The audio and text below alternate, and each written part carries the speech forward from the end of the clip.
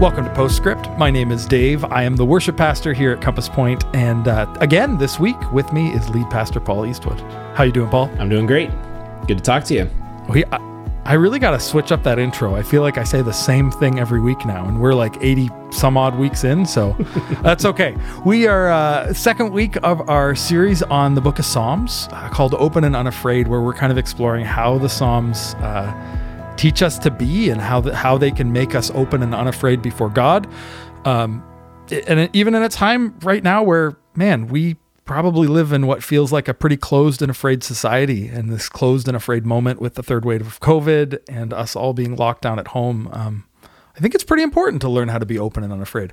Do you want to give us a little recap of what we talked about this Sunday, Paul? Yeah, well, on Sunday we went to Psalm 16, and we were looking a little bit at this psalm because it's kind of an interesting one. It begins with the same kind of language that you would hear in a lament psalm, which is one that's kind of sad because it starts out in this kind of like, save me, God. But then it all of a sudden moves into this place of, well, actually the cool thing is where it ends up is this place where it says, you know, I keep my eyes on the Lord, and with him at my right hand, I will not be shaken.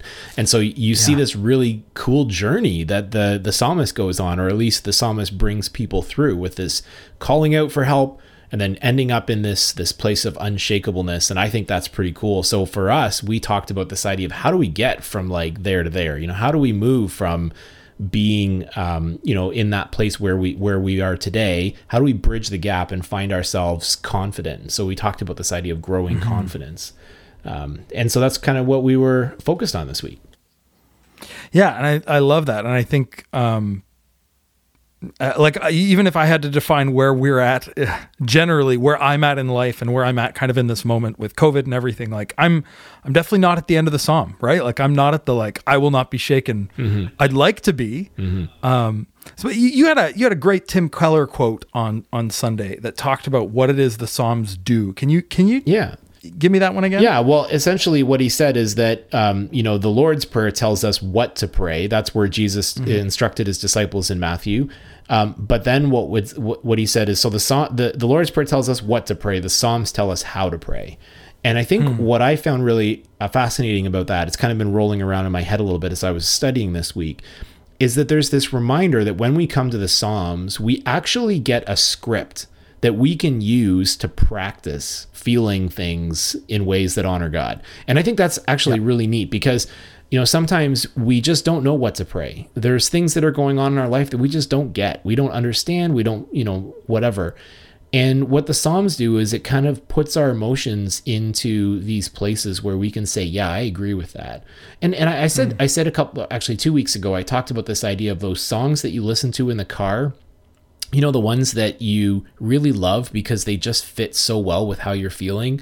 And, oftentimes you find yourself kind of tapping the steering wheel and then you start singing maybe, and then you're just kind of shouting it during the chorus or something because you're just like, I love this. This is exactly where I am.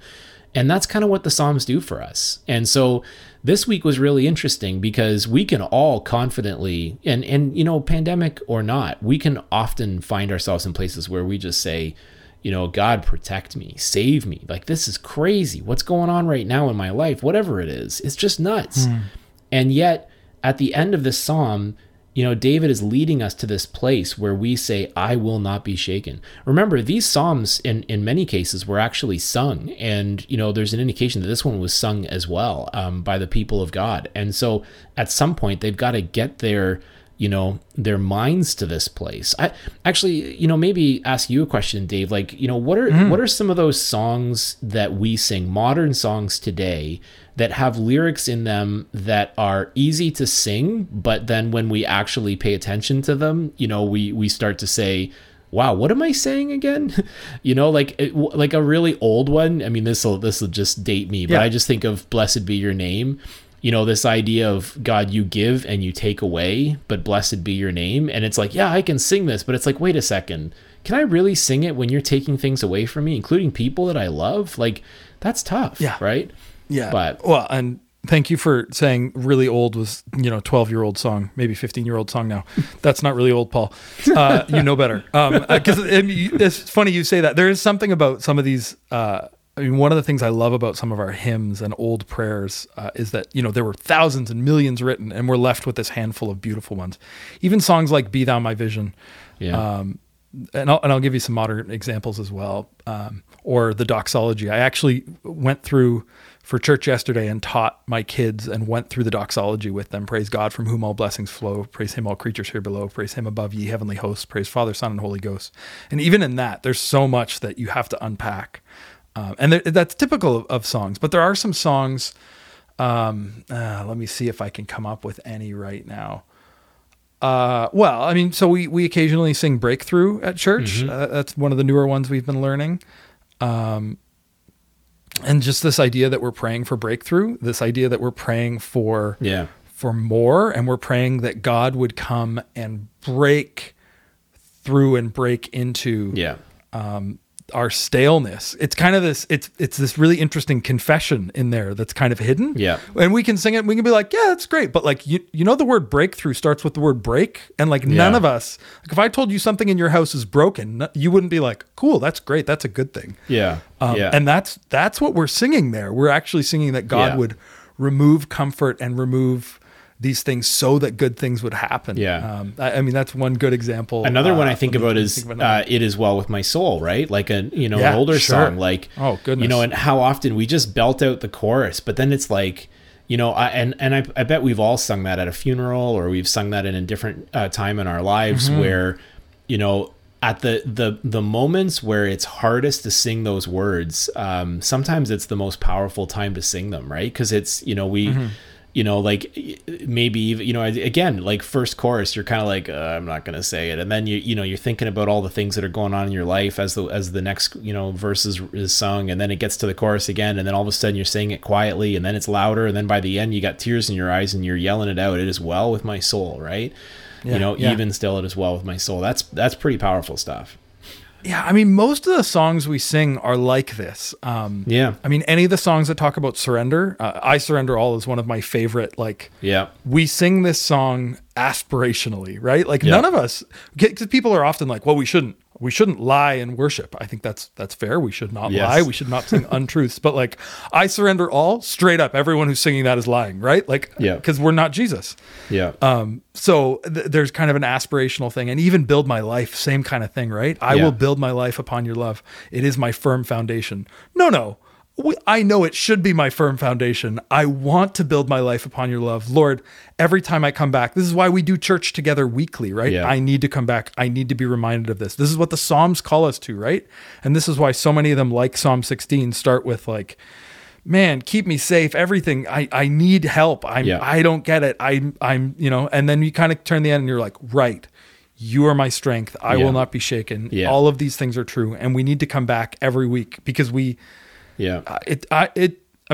doesn't take, for me, most of the time, it doesn't take me 7 days to flip from the end of the psalm back to the beginning of the psalm, right? That's true. Good point. And that's just life. Yeah. I think that is part of the human condition. Yeah.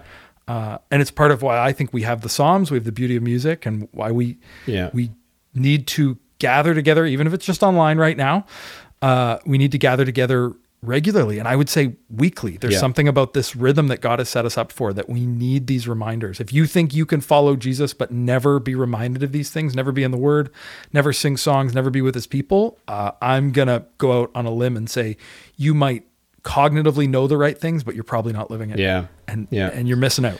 Yeah, no, for sure. And so with this psalm, you know, where I moved on from there on Sunday was talking about, I kind of looked at it like I described as like a music teacher, if you remember, and talked about this idea of learning the words, learning the tune, and then singing along, right? And so the words, when we think about some of the words in the psalm that are hard to sing, like we've already described, it, you know, really begins kind of partway through after the first movement, sort of saying, God, protect me. I'm going to choose to put my faith in you. I'm going to delight in those righteous people. I'm going to stay away from the godless. And then he kind of moves into this new section, and he essentially says, Lord, you alone are my portion of my cup. You're enough. And then he says, you bless me. You know, you put me in good spaces. And then he says, you instruct me. And then that's when he gets to the end where he says, I will not be shaken. And so those are the kind of things that we say out loud that, maybe they may be difficult for us. Like, God, you bless me. And it's like, you know what? I know that I'm having a rough time right now, but you do bless me. And when I think about those good things that I have in my life, it does move the needle. It starts to help me grow confidence because it can, remind me that, it's not all doom and gloom, right? For the Eeyores of us. Yeah. And I think we're all kind of living in that right now, aren't we? Like, I don't know about you, but I'm often with my kids, like, I want to both affirm the fact that this situation we're in right now is hard. It's tough, right? Like, everything is challenging. And it's okay to express that. But I also want to drive into my kids this deep thankfulness and this deep, like, appreciation for what God's doing. So I ask them every time they complain about something, I'm like, I try to say, great, now tell me something you're thankful for, right? And every day at the end of the day, we say, well, where have you seen God working around you and through you today? And then where did you need more of God's help, right? It's kind of these questions. But yeah, the need to hold both of these things and to, like, being open and unafraid is both. Because you can be doom and gloom and that's bad. And you can be happy clappy and that's actually just as bad at times. Yeah, for sure.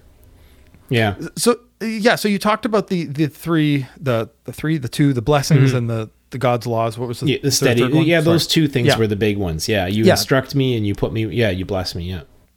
If someone came to you and said, like I'm saying now, hey, I don't know where to start with those. Like, how does God bless me? Where would you tell us to start looking? Well, on Sunday, I actually said, start in your room. Look around. What's in your room? What do you have there? You might have family pictures on the wall. You might have, these different things that kind of remind us of all the different things that we have that we can be, that we can thank God for. I would also encourage you to look inward, right? And I use the example of when things are really hard and you don't know where to start.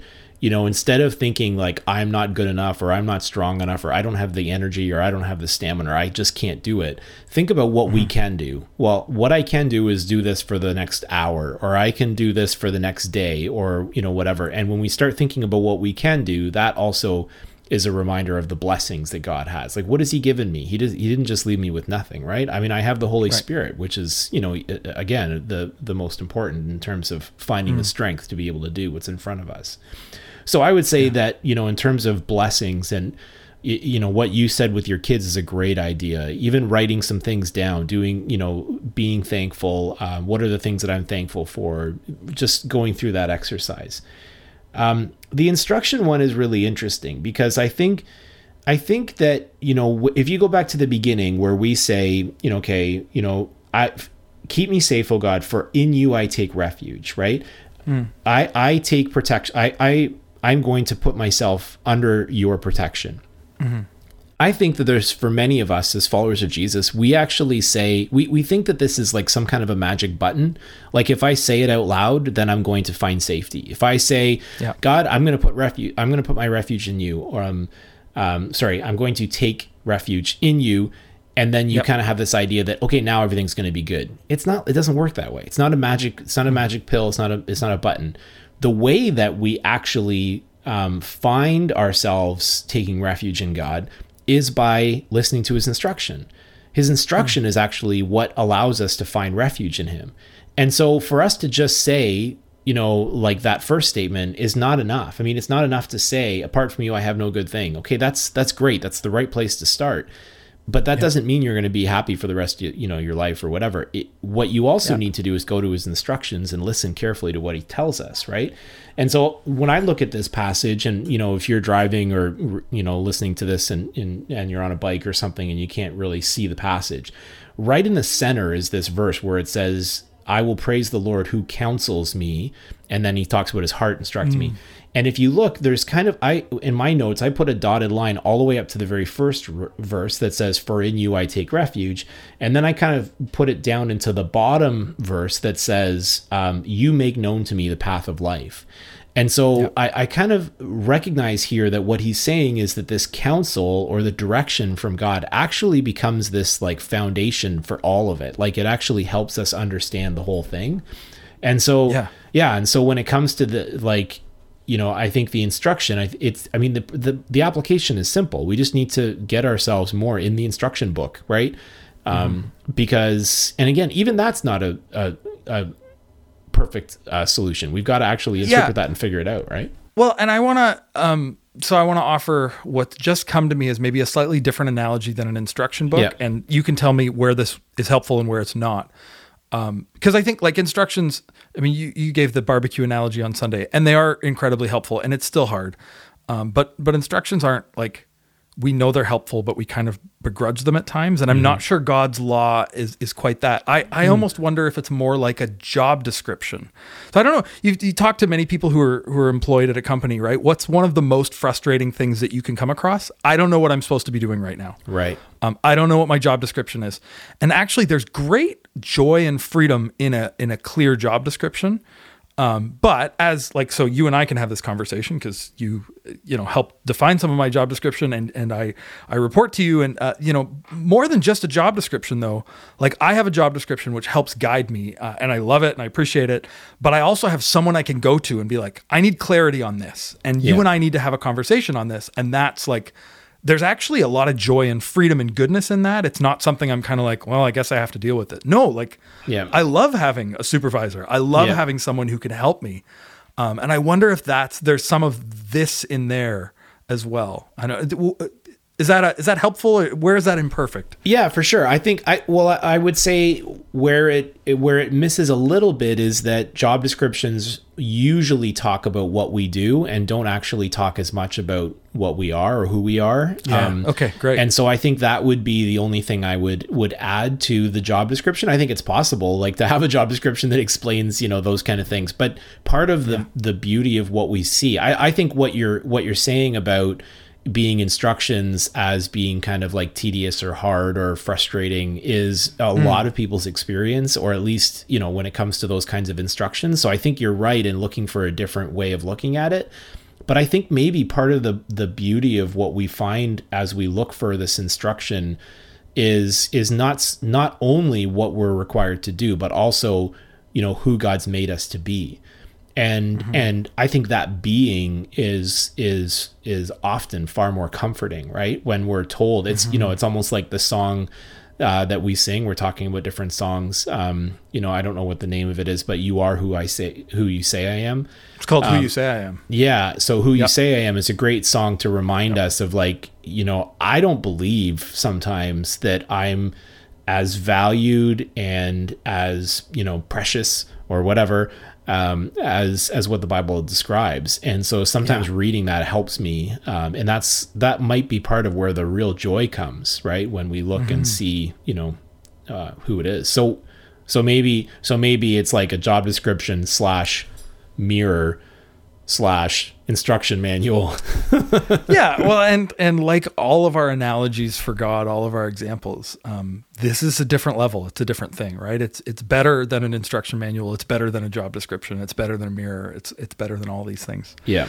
No, that's really good. Now, just to kind of wrap us up, we're running out of time here quickly. So the psalmist starts with this bit of lament, keep me safe, kind of this like, I'm worried. It's almost, there's a hint of worry, and then ends with this, I will not be shaken, or kind of gets there and then proclaims all these good things about God. So can we hold both of those things together, or are we seeing a journey here? Does the psalm take us on a journey from, I don't know, to the confidence of I will not be shaken, or can both of those things exist together? Is it good to give kind of air the grievances of the first one so that the second one can breathe a little more and be more real?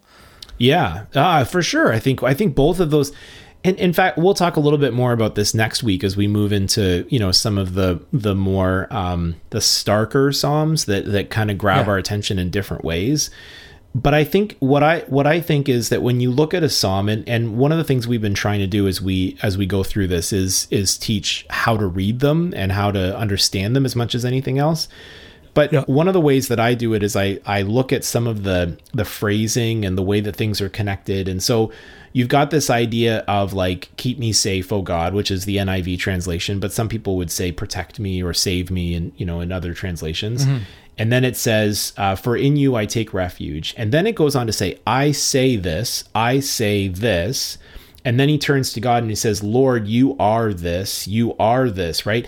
And so you almost see a progression of thought that actually can exist at the same time. God, I am so far gone right now, but I will say how much I love you, and I will say how much I'm going to put my trust in you, because I know you are this, and I know you are this, and I may not be feeling that, but I know you are this, and I know you are this. And so there is this back and forth thing that happens. And I think that's where, to kind of, bring this back to where this started is, when I started the sermon on Sunday, I was talking about this idea of people who are inspiring. Those are the kind of people who are truly inspiring, who can find that confidence in the midst of it all. And yeah, that doesn't mean that those people who are confident have some kind of plasticness to them where, it's not real and, underneath it, they're, whatever. I think because underneath it, they're feeling all of these feelings of worry and fear and all that kind of stuff, it makes the confidence that much more inspiring. I love it.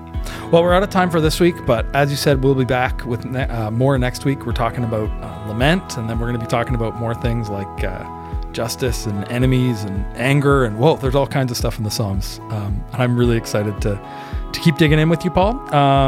Thank you for listening along to Postscript, and we'll talk to you next week.